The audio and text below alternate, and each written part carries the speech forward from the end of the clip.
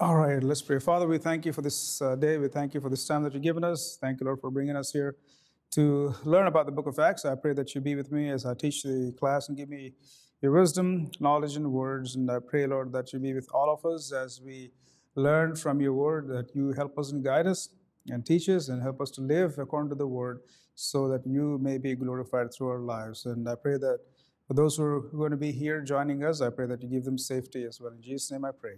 Amen. Okay, so the recap, obviously. We've looked at several of the events that happened in the early chapters of the book of Acts. So let's recall what we learned from chapter 5 initially. What happened chapter 5, 1 to 11 verses, or 10? Anybody recall what happened? What was the incident?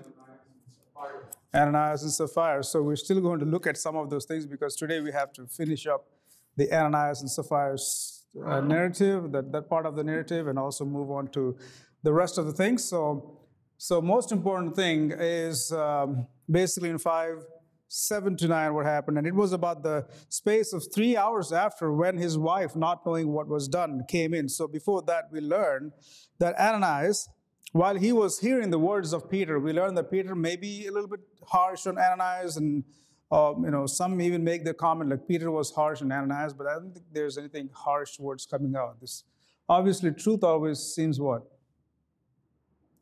I mean, if you're really, really speaking the truth, then it's going to be a little harsh, right? Yeah, there's that speak truth in love. Even if we try to speak truth in love, it's still going to be coming out as harsh. I mean, we cannot dilute the truth to make it easy on the ears. Truth is truth. So obviously, when Peter was addressing these concerns, Peter was filled with the Holy Spirit. We know that. We've already seen that. And Peter was sort of the leader of this entire group, and he was up and talking to Ananias, and he questioned several of ways. He tried basically, well, I wouldn't say he tried, but he questioned Ananias to an extent where he would actually feel at least what he has done. So Peter questions Ananias, why did you let Satan fill your heart to lie to the Holy Ghost and keep back part of the price of land? So whilst it remained, was it not thine own? And after it was sold, was it not thine own power? Why hast thou conceived this thing in thine heart? Thou hast not lied unto men, but unto God. So obviously he is referring back to Holy Spirit and God are same, and he has lied to God. And so he kept back some of those things. And Ananias, in verse 5, hearing these words, that is a present verb, present active, hearing these words, he fell down. So while Peter was still speaking, he fell down and he gave up his ghost, and great fear came upon all them, and they heard these things. Yes? I would just say one thing that I think is kind of interesting, and it correlates to the passage that you showed last time, Joshua 7, the story of Achan. So, like in the story of Achan, it's not just that Joshua walks up to Achan and says, tell me what you did wrong. It's Joshua starts casting lots, starts the process of casting lots. And so first it's the tribe of Judah is taken, and then they start going by family, and then by individual. And so there's this long process where it narrows it down further and further. And at any point in time, Achan could have said, oh, wait a minute, I did it. Okay? And maybe the outcome would have been totally different. Yes. But he didn't. He kept trying to double down and hide, even though he saw it getting closer and closer and closer to him. In the same regard, like Ananias in this passage, when Peter confronts him and says, hey, did you do this? Did you, is what you're saying, are you saying that this is true? Are you saying that you sold the property for this much and you gave all of this, and this is the full price of the property? And he's questioning him on this. He's giving him an opportunity to repent at that moment and say, you know what, I'm sorry, hey, listen, that's not how it sort of played out, And so Peter's giving him that opportunity, but he doesn't take it. Instead, he doubles down on his sin. Yeah, he's given the opportunity. When he said, especially when we look at the later verse, 4, whilst it remained, was it not thine own? So he was still giving him that opportunity to just come forward. I mean, it's yours to begin with. Nobody asked you to give. I mean, you own everything. You sold everything that's in your power. So why would you then conceive this evil thing in your heart that you have not lied unto men but unto God? So I mean, obviously, even though, like you're saying, Ananias probably he knew what Peter was addressing, and he needs to address that to Peter, but then he didn't. He's probably pretending like, what are you talking about? What are you talking about? What do you mean it's my own? What do you mean I kept back? What do you mean I kept? Peter, I think you got wrong information. Who knows? Or maybe he's building up on his, one lie leads to another lie, another lie, another lie, and a pile up of lies where you cannot even escape because it becomes a mountain of lies. So probably he was in that position where he was not able to come out of it. Maybe, obviously he put himself there. So in that part, we learn, obviously, Ananias had no way to escape because he's committed that sin, and he realized what he has done. So obviously for him, his heart to stop beating. And when he collapsed while listening, while Peter was still speaking, we can understand the amount of guilt that he may have felt and how God may have convicted him of what is done, because God's presence was present in that time. So as probably we will look at some of those verses as well. I don't know why this is blinking on and off. Something wrong with it? Is all your stuff in tightly? Yes. So, and it was about the space of 3 hours when his wife not knowing. So we know that after Ananias fell on ground and gave up his life. So we know his wife came in. Obviously, Ananias knew that he was doing something wrong. He was probably convicted. There is also the presence of the Lord. And because that is a fresh new church and Holy Spirit was all over the place, God is all over the place. He was doing great and wonderful things for the community. And they forgot that God is up, alive, and He's present there in the community. And they've done this horrible thing. And so obviously, we know that Ananias fell and dead because of what he's done, and where Peter was still speaking. And so about that time, about the space of 3 hours after, when his wife, not knowing what was done, came in, and so she didn't probably pretend like nothing happened, came in, and Peter answered unto her, tell me whether ye sold. Tell me whether ye sold. Now I have to look at this. Where is that? Peter said, how is that ye have agreed together to tempt the Spirit of the Lord? Tell me whether ye sold the land for so much. And she said, yea, for so much. Okay, so this is what we did. She obviously doesn't know, or at least didn't know what happened to Ananias. Then Peter said unto her, how is that ye have agreed together to tempt the Spirit of the Lord? And we learn back in the first two verses of the chapter that she was also along with, meaning she was in the plan together. They planned together to do this thing. So how is that you agreed together to tempt the Spirit of the Lord? Behold, the feet of them that which have buried thy husband are at the door and shall carry thee out. So you're also about to die. So obviously we know what Peter has told to Sapphira, and Sapphira also died because she was part of this whole, plot. So it's interesting how, some people may think that this is the unpardonable sin. How many of you know what that unpardonable sin is? This unforgivable sin. Lying to the Holy Spirit is, yes? Well, technically, I would say that there's two unpardonable sins. There's one that Jesus says that's unpardonable. But if you read Hebrews carefully, there are two unpardonable sins. Blasphemy of the Holy Spirit and apostasy. Mm-hmm. Blasphemy of the Holy Spirit. And apostasy. Okay, so here's my thought. Now, hopefully they're probably able to hear and see this, because what happens here is once I stop, I have to make sure that it goes back live again. So the unpardonable sin, some of them say that is obviously lying to the Holy Spirit, or, for example, in this context, however, Jesus was doing miracles, signs and wonders, right? So these people standing around and observing Jesus, and what was their comment about Jesus when he was doing these things? He is casting out demons. Casting out demons by who? By the spirit of Beelzebul. So by the power of Satan. So obviously Jesus then says what you're saying is, you're accusing the power of God. So obviously that is sin.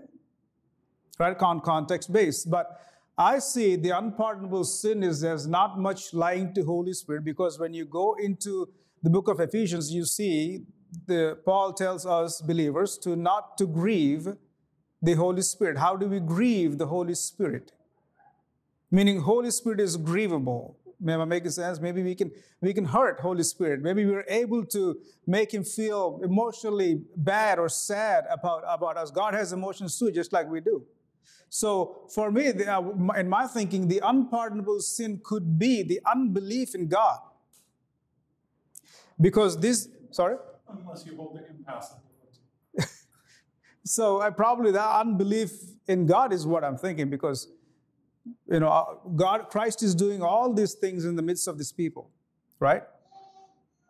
And it's not like they're not fully aware. Like, for example, book of Judges, when you get into book of Judges, after chapter 1, or maybe right before chapter 1, somewhere in between chapter 1, you hear that these people do not know the Lord.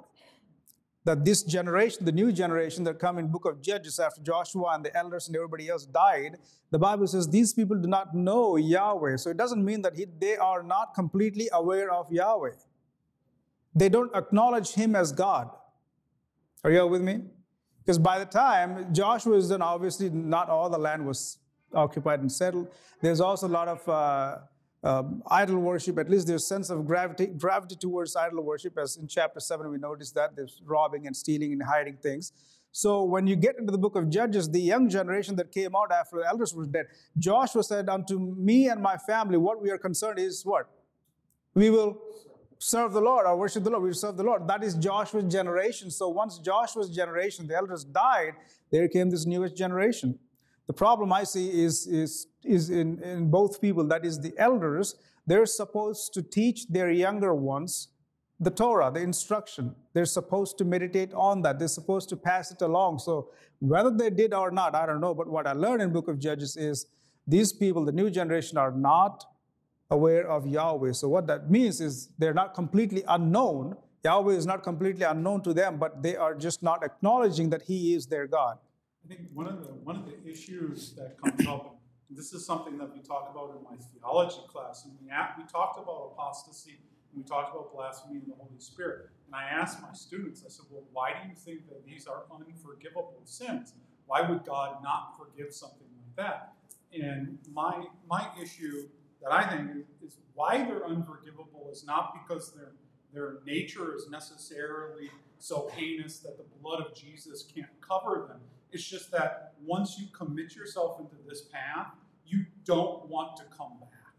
Okay? So once you've committed blasphemy of the Holy Spirit, you've made a statement about who Jesus is, that you sort of harden yourself into that position. And so, of course, you're not going to repent, you're not going to ask for forgiveness in that type of a situation. And when you apostatize, you're going to say, well, I know what Christianity is all about and I want nothing to do with it. And so, no, you're not going to come back from those types of things. And so, in reality, quote-unquote unpardonable sins are not unpardonable because Christ can't forgive them. They're unpardonable because people who commit them don't want forgiveness for them. This is taking me back to my parables class. And why would Jesus teach in parables? Not because it's just, yes, go ahead. Sorry, it wasn't parables. It's more like there's the other issues right after Jesus teaches the disciples how to pray. The addendum to that, or the last part of that is, and if you don't forgive others their trespass against you, neither will God forgive your trespasses. And it's just kind of the same idea as Dr. Sauter was saying. It's like, if you've gone to that point where you're literally not going to forgive others, then either you're already not a Christian or you really don't understand and you don't want to be a Christian. So it's like, it's not that God isn't going to forgive you or can't forgive you. It's just like, you're not a Christian. In other sense, you could say that people tied up God's hands for forgiving them. Like, for example, in their times, in Jesus' times, there were all kinds of people watching him do all kinds of things. So he was talking in parables, like I was just mentioning. So they were not able to understand because Christ himself, or God, concealed the truth from these so-called Pharisees or scribes and Sadducees and everybody else that is watching there, conceal the truth from them, not because he wants to conceal it, because they have already made up their mind not to believe in him, right? And so obviously nobody is without, not a single person is without excuse from denying God or believing in him. That's why I think Paul says in Romans 1, nobody is without excuse. People buy their own trouble. So for God not to forgive these people means they don't want God to forgive them. You know, how many of Pharisees have changed their minds and repented and fall on Christ's feet and beg for forgiveness? Scribes who think, oh, we are the scholars. I mean, they had an issue with Jesus. Jesus, if you point at Pharisees, no problem, but don't point at us. We are the teachers of the law. Jesus says, you think you teach the law, you know the law, but the fact is you don't. Because if you know the law, you would learn about who? I'm right here in your midst. They don't see it. So, I mean, Christ is not, I mean, even God will not forgive the sins, because when you make up that mind and say, I don't need you, God, in my life, then he cannot even help. It's not like he doesn't want to help or he cannot help, but then you tied up his hands from not helping, from him not helping you. So that is what I think, I mean, with unpardonable sin, obviously, like we were talking about, there's blasphemy against Holy Spirit, but there's also the forgivable nature, or maybe, what is that I said, not being able to believe in the Lord. So, for example, some of the people request Jesus or actually demand Jesus to do a sign, right? Do a sign and miracles or whatnot. What did Jesus say? What was his response? You pervert generation. Generation seeks out the sign, all you will get is the sign of Jonah. Isn't that amazing? I mean, he was just so sick and tired of these people looking for something. When he called out Lazarus, Jesus wept. You recall that verse, the shortest one? Is that the shortest one? Jesus wept. Why? Because his buddy Lazarus was dead. He knew that 2 days ago. If Jesus is omniscient, obviously, which he is, he knew that Lazarus is going to die. He knew Mary and Martha are going to cry and even complain to Jesus. Lord, if you only came here like a couple days ago, it would have been nice. He's dead now for 4 days. Jesus wept. And with a loud voice, with that deep sadness in Jesus, he cried out, Lazarus, come out. It's not like he couldn't just hit the tomb and just say, out. He would have gotten up and came out, but he cried out loud. Why did Jesus weep? Not because his best friend or one of his friends died, but because of unbelief in the people surrounding him, because those people who are watching Jesus, they're like, let's see what kind of stuff he's going to do now. They're wanting to see signs and wonders. And Jesus was not willing to give that anymore, because God did this long time ago. Now I'm going back into Old Testament, y'all forgive me. Jesus did this long time ago. I mean, God did this long time ago when he told Moses not to hit the rock. Don't do a physical act. Don't do a physical thing. Only speak. The second time, the first time God told Moses to hit the rock, obviously he did. Second time, he didn't even say in the text, hit the rock. He said, speak.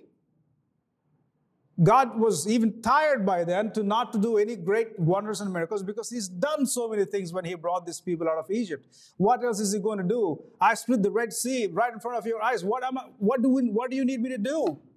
Split the planet in two? Even if I go that far and do, you won't believe me. How many times, like we said, the Jewish people tested the Lord? 10 times they tested God. They tested the Lord to see if he's really worthy to be, for us to believe in him, if he's really worth our life, our time. How can these people set their mind to that extent when they have witnessed God doing wonderful things to rescue them from the land of Egypt? It's not like God cannot just breathe on Egypt and all Egyptians, Pharaoh and everybody else would die on that very, very second, bring his people out. But God also proved himself that he is mighty. There is no competition for him. There is no Ra or whoever God, the bull god, the Egyptians worship. There is nobody that could stand in front of Yahweh. He proved that. He brought them out with mighty works and great things. And yet these people complain. What an ungrateful generation that is. Right? Israel's God's elect. Lord help me, I'm going into the Old Testament.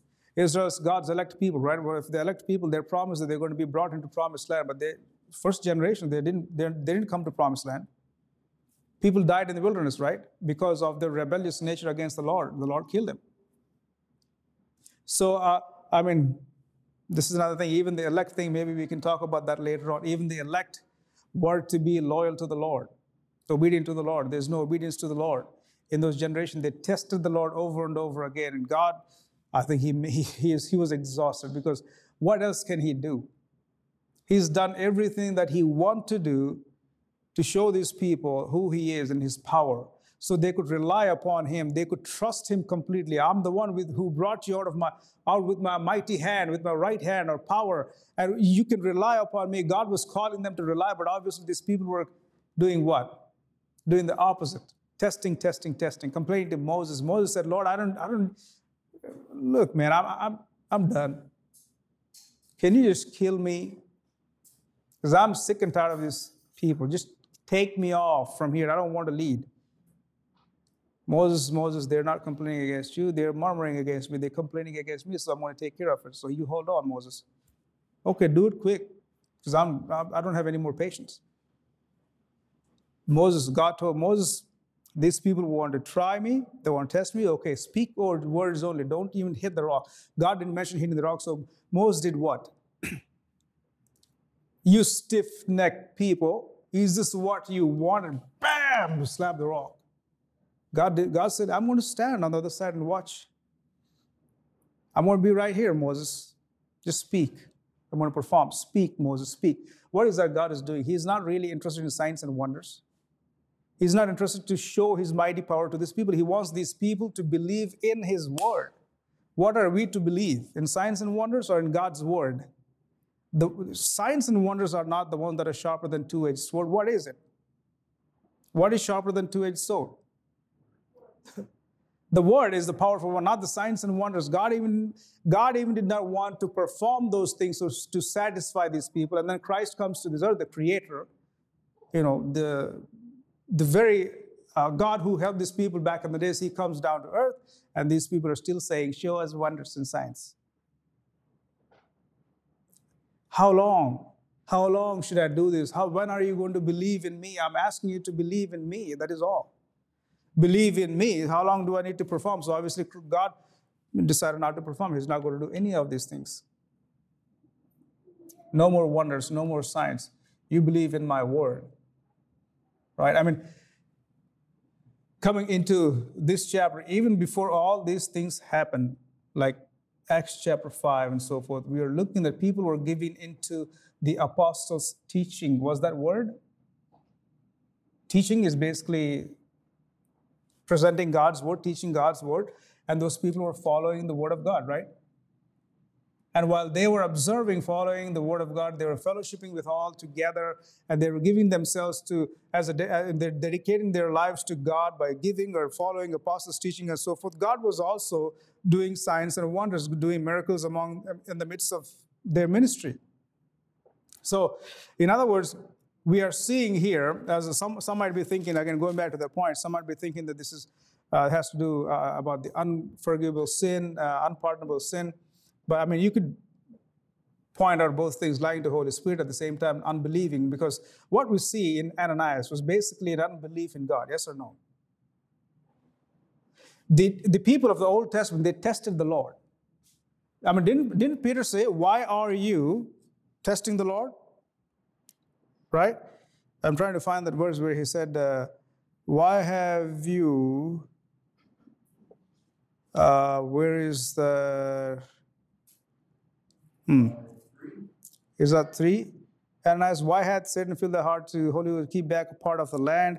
There's actually the term that he says, why are you trying or testing? But maybe I'll find it as we go through. But even here, they were testing the Lord in the Old Testament because of unbelief in God. So what is the difference here? Ananias was also testing the Lord, right? In some sense, like he doesn't believe fully in God, or at least in his presence, even though God has performed so many things in their midst.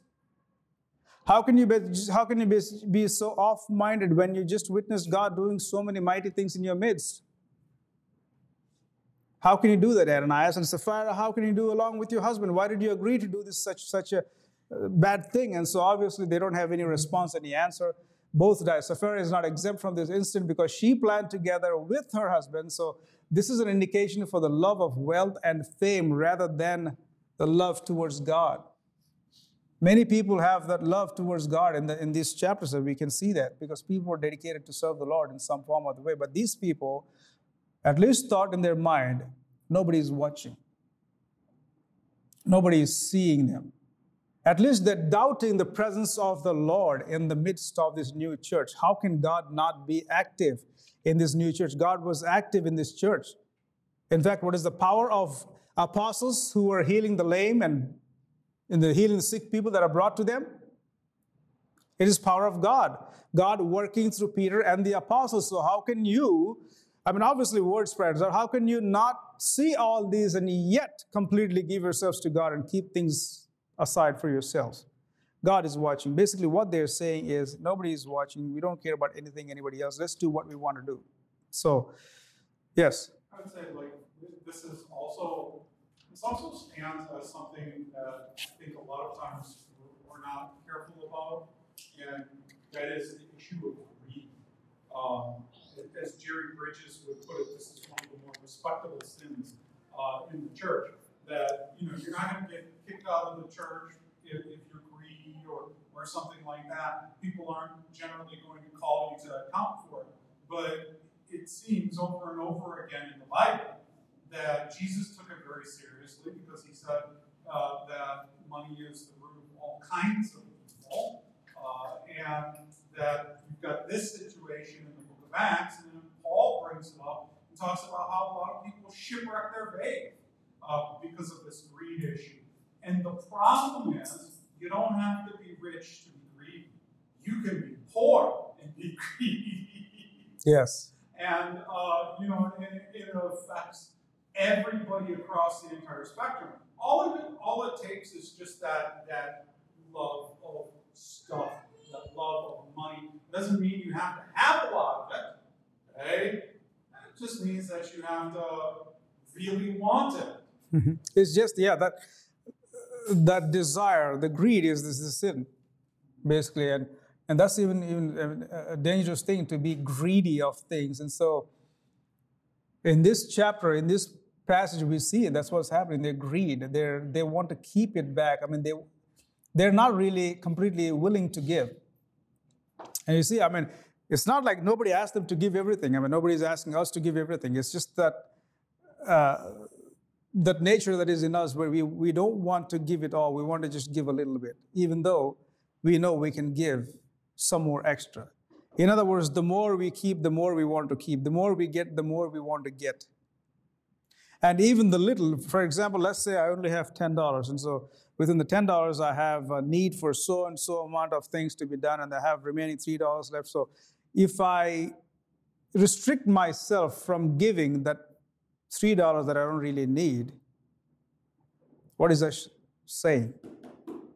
And if I only give one, and that too by force, I can keep this $1 for something. Maybe I can get a coffee somewhere, but where is the offering plate? I don't know. Hold on. Don't go there. You might need this $1 later on.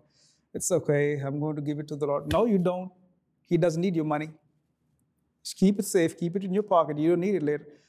You see what I'm saying? So that is the greedy nature, when obviously God delights in what giver? Cheerful. We don't have to give millions. He just likes a heart that is happy to give, a cheerful giver. He didn't put any limits on it. But humanity, there is some part of the greediness which is obviously sin. So people try to keep things. And this part of the text, they actually kept things. They didn't even try. They kept things, thinking that God is going to be okay. Look at this the sort of overlap, but really not overlap. Look at these events, though. In the Old Testament, they're testing the Lord. They're trying the Lord. They're trying to tempt the Lord. In other words, is he worth believing or not? Even in this passage, we see that testing and trying the Lord.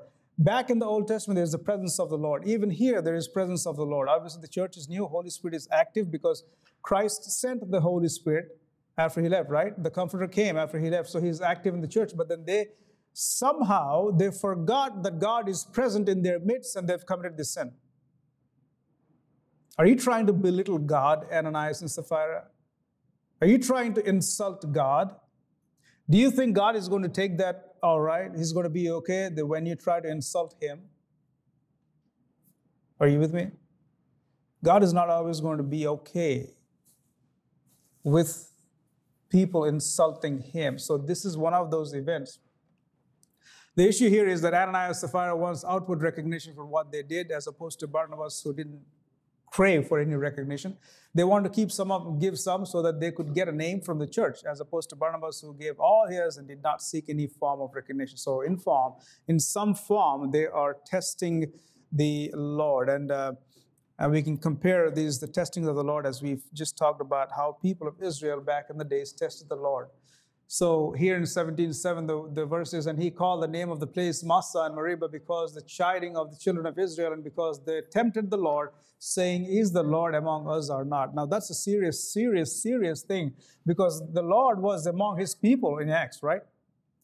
The Holy Spirit God is among his people. He was among there performing things, but they're still testing. Is he really worth to believe? Is he really in our midst? Is he really doing these things? Is he really? What is that? What did Satan tell Eve in the garden? Did he really say that? Right? Oh, Eve, did he really say that? Guess what? He doesn't want you to be like him. So it's all right, take the fruit. Yes? Sometimes I think, that's how it's translated in King James, but I think it's Satan, if it was, is that really what he said? Well, the easy answer for Eve is, yeah, but I think is that really what he meant? I think that's what Satan usually gets to us as. Is that really what he meant? He gets us to doubt the simple command of God. Is that really what he meant? Should you really not do it? I don't think so. Come. Well, I mean, we see a similar thing. Is he really among us? Maybe not. Let's just take that maybe not and do our thing. And so they did that. So they were testing the Lord just like they tested in the Old Testament as well. So their lie, this is one of the quotations, their lie contained within it the assumption that the Spirit would not do anything. Conscious or not, it was a challenge as to whether God was really present in the church, and we know that he was. Will he respond, or will he turn a blind eye to their deception? As noted later in the New Testament, several of the passages, that is dangerous challenge. God responds and they die. So they're basically testing the Lord. And obviously God responded with their test, and what happened to them? And we learn right after this, the fear of the Lord came upon them. So that is the death. And Ananias, hearing these words, fell down and gave up the ghost, and great fear came on all them that heard these things. So we will learn about that as well. Then fell she down straightway at his feet, that is his wife, and yielded up the ghost. And the young man came in and found her dead, and carrying her forth, buried her by her husband. So what happened later on? Important things. Verse 5, we learn, and great fear came upon all who heard of it, not heard of it, typo. And in verse 11, we learn, and a great fear came upon the whole church and upon all who heard of these things. And this is very important, because people now fear the Lord because of what has happened there. They watched it, they saw it, and they're aware of the presence of God, and God is not going to take things lightly. The fear of the Lord came upon them. Corollary is in the book of Deuteronomy, you get that picture of Israel at Mount Sinai, and when God descends down the mountain to give the Ten Commandments, and you see the cloud of fire, the horn, and he speaks to them, and suddenly they're absolutely terrified, and they're like, Moses, you go talk with God, because we're afraid that if he talks to us, we're going to die.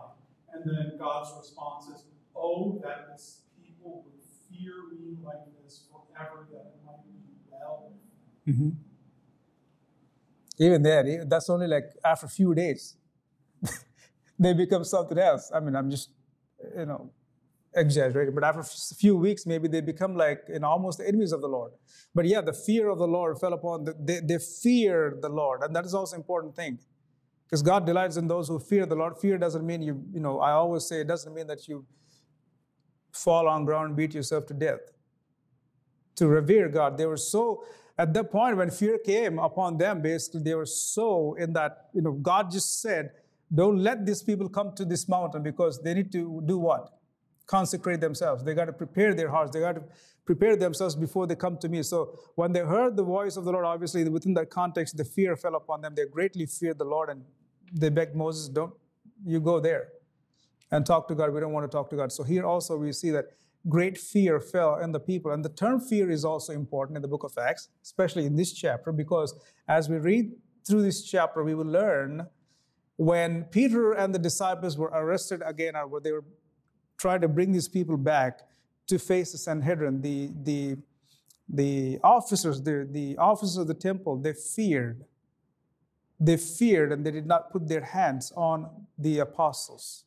They didn't lay their hands on the apostles as to they dragged them into the prison because they feared that people would beat them, would stone them. So again, the same terminology, same understanding here we see in this chapter and also later down in this verse and also later in the chapter. The fear is an important concept. So, and a great fear fell upon them, and a great fear came upon the whole church and upon all who heard of these things. So that is the work of the Lord, basically, right? Their immediate death without a chance to repent, probably, as we look at the next verses, because Ananias and Sapphira did not get a chance to repent. Did they ask the Lord to forgive them?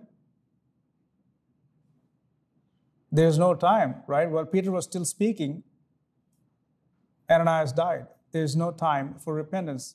And Sapphira, Peter said, just like your husband is dead, somebody's going to come and pick you up. So you're also out. You're also dead. They didn't have any chance to repent. So their immediate death without a chance to repent probably had two reasons. Number one, it was the first time that believers had issued such a challenge to God. So it was important for God to act clearly and decisively to prevent any misunderstandings about the reality of His presence and His willingness to hear and judge. Importance again here is the presence of the Lord. So second, it was the time of intense spiritual presence, and where the evidence of God's presence is greater, the sin of challenging the presence is more serious. Again, all this is tied up with the presence of Holy Spirit God among them and also the challenge towards God. So there also may be mercy involved in such a judgment. While death is an ultimate penalty from the human perspective, from divine perspective, it is far less serious than a continued movement into sin and deception. The quick divine judgment prevents full apostasy. What if they were really going to do something more? Ananias and Sapphira. Could that be a possibility? And God took them, right? Some people even say, well, Christians, if we continue to live in sin, God's going to take you because He doesn't want you to continue to live in sin. And this is one of the examples that they take from this chapter. So I don't know what is going on with this, but I think we got like 5 minutes, so let's continue. So,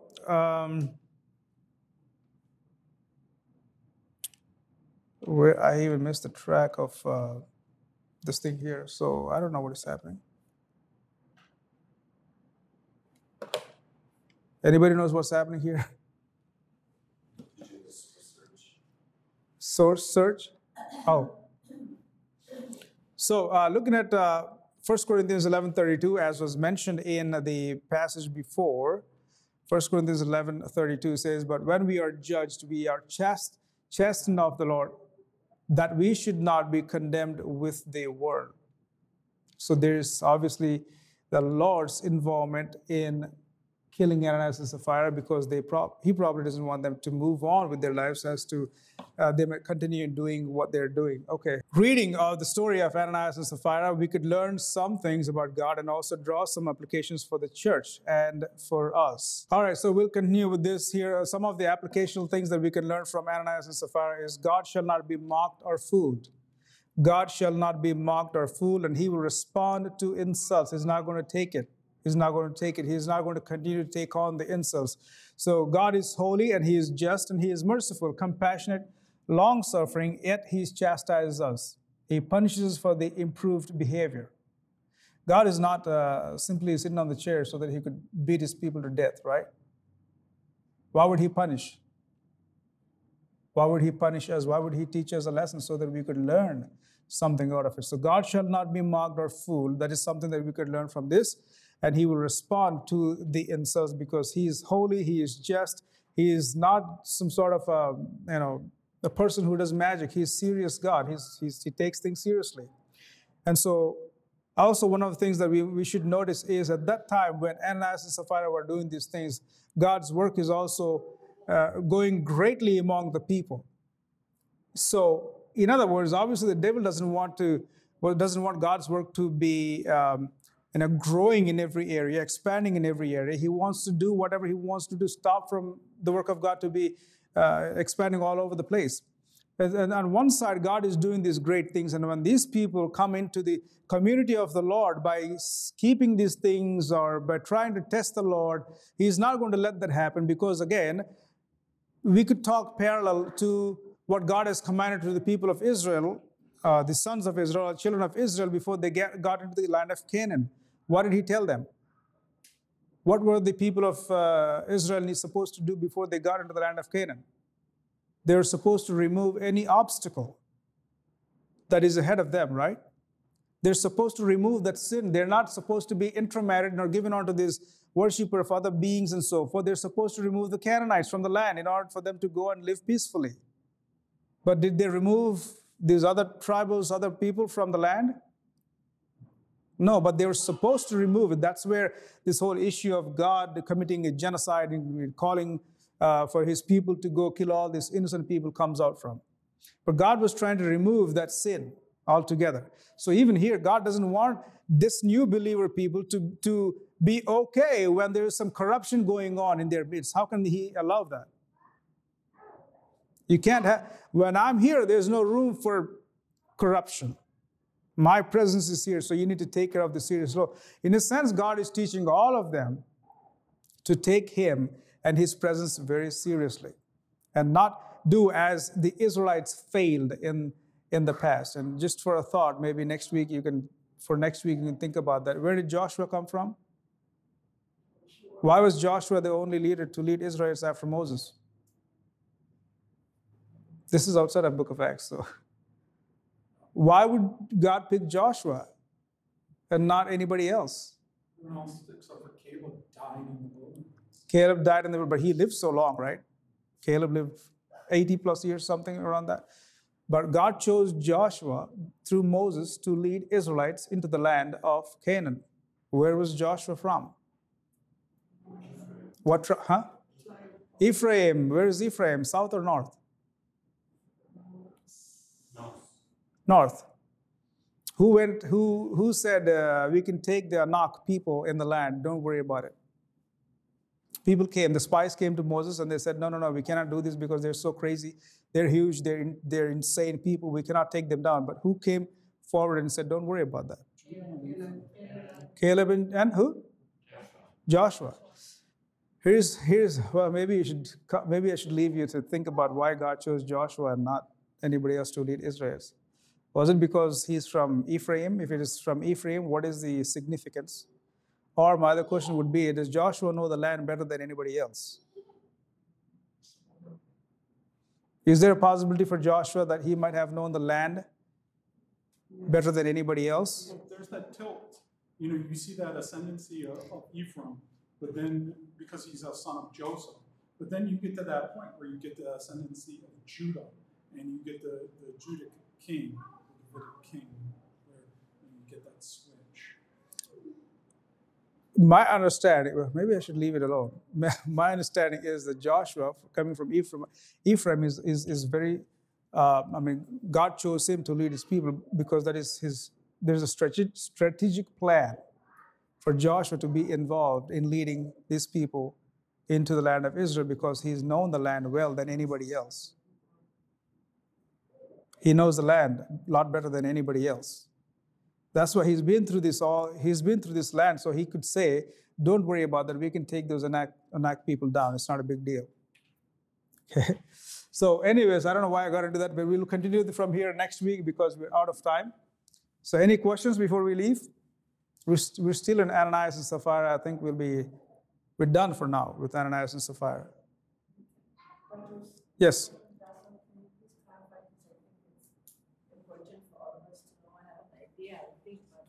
What is blasphemy of the Holy Spirit? Because that's something that is so critical to all of us. Blasphemy, well, what is blasphemy in general?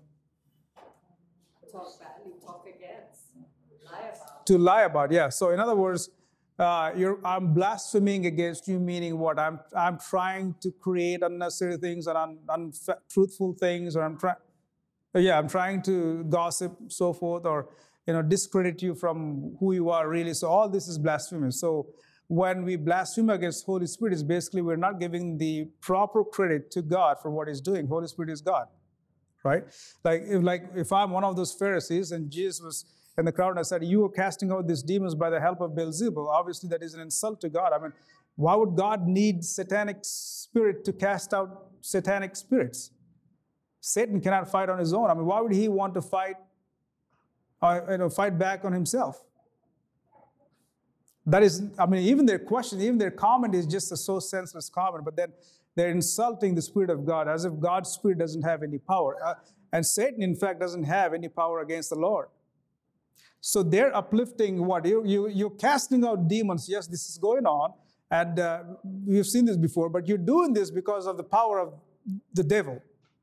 But he's doing not because of the power of the devil, because devil cannot cast himself out. It is God's Spirit, God's power that is being shown there, but then people doubt the Spirit of God, the power of God, and they give credit to the devil. So blaspheming against the Holy Spirit is basically you're not recognizing what God is doing. And then how is devil and Holy Spirit going to go together? Right? They're two opposite beings, so obviously that is an insult to God. So speaking of insult, or insulting God himself is in some ways blaspheming against God. And that's what happened. When they insult God in some form or way, they're dead.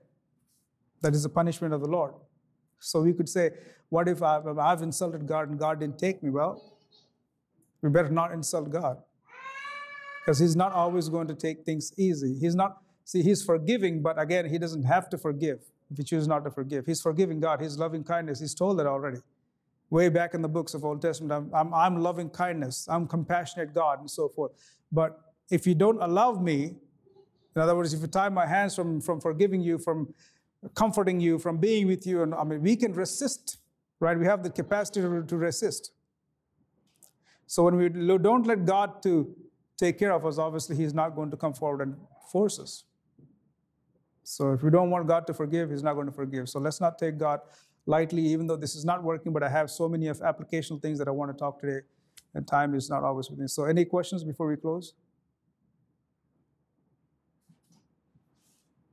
Okay, let's close in prayer, then we'll depart and meet next week. Lord, we thank You for this time. Thank You for Your word. I pray, Lord, that You help us to take You seriously, and help us, Lord, to understand who You are. That's where it begins, how we can take You seriously. Thank You, Lord, for all the things that You have done in our lives. And I pray that You help us live like those of the faithful people that lived in the book of Acts in that time. I pray that You lead us and guide us, and also be with Pastor Wes, who's going to speak to us this morning. Give us Your word and help us to be receptive to Your word. In Jesus' name I pray. Amen.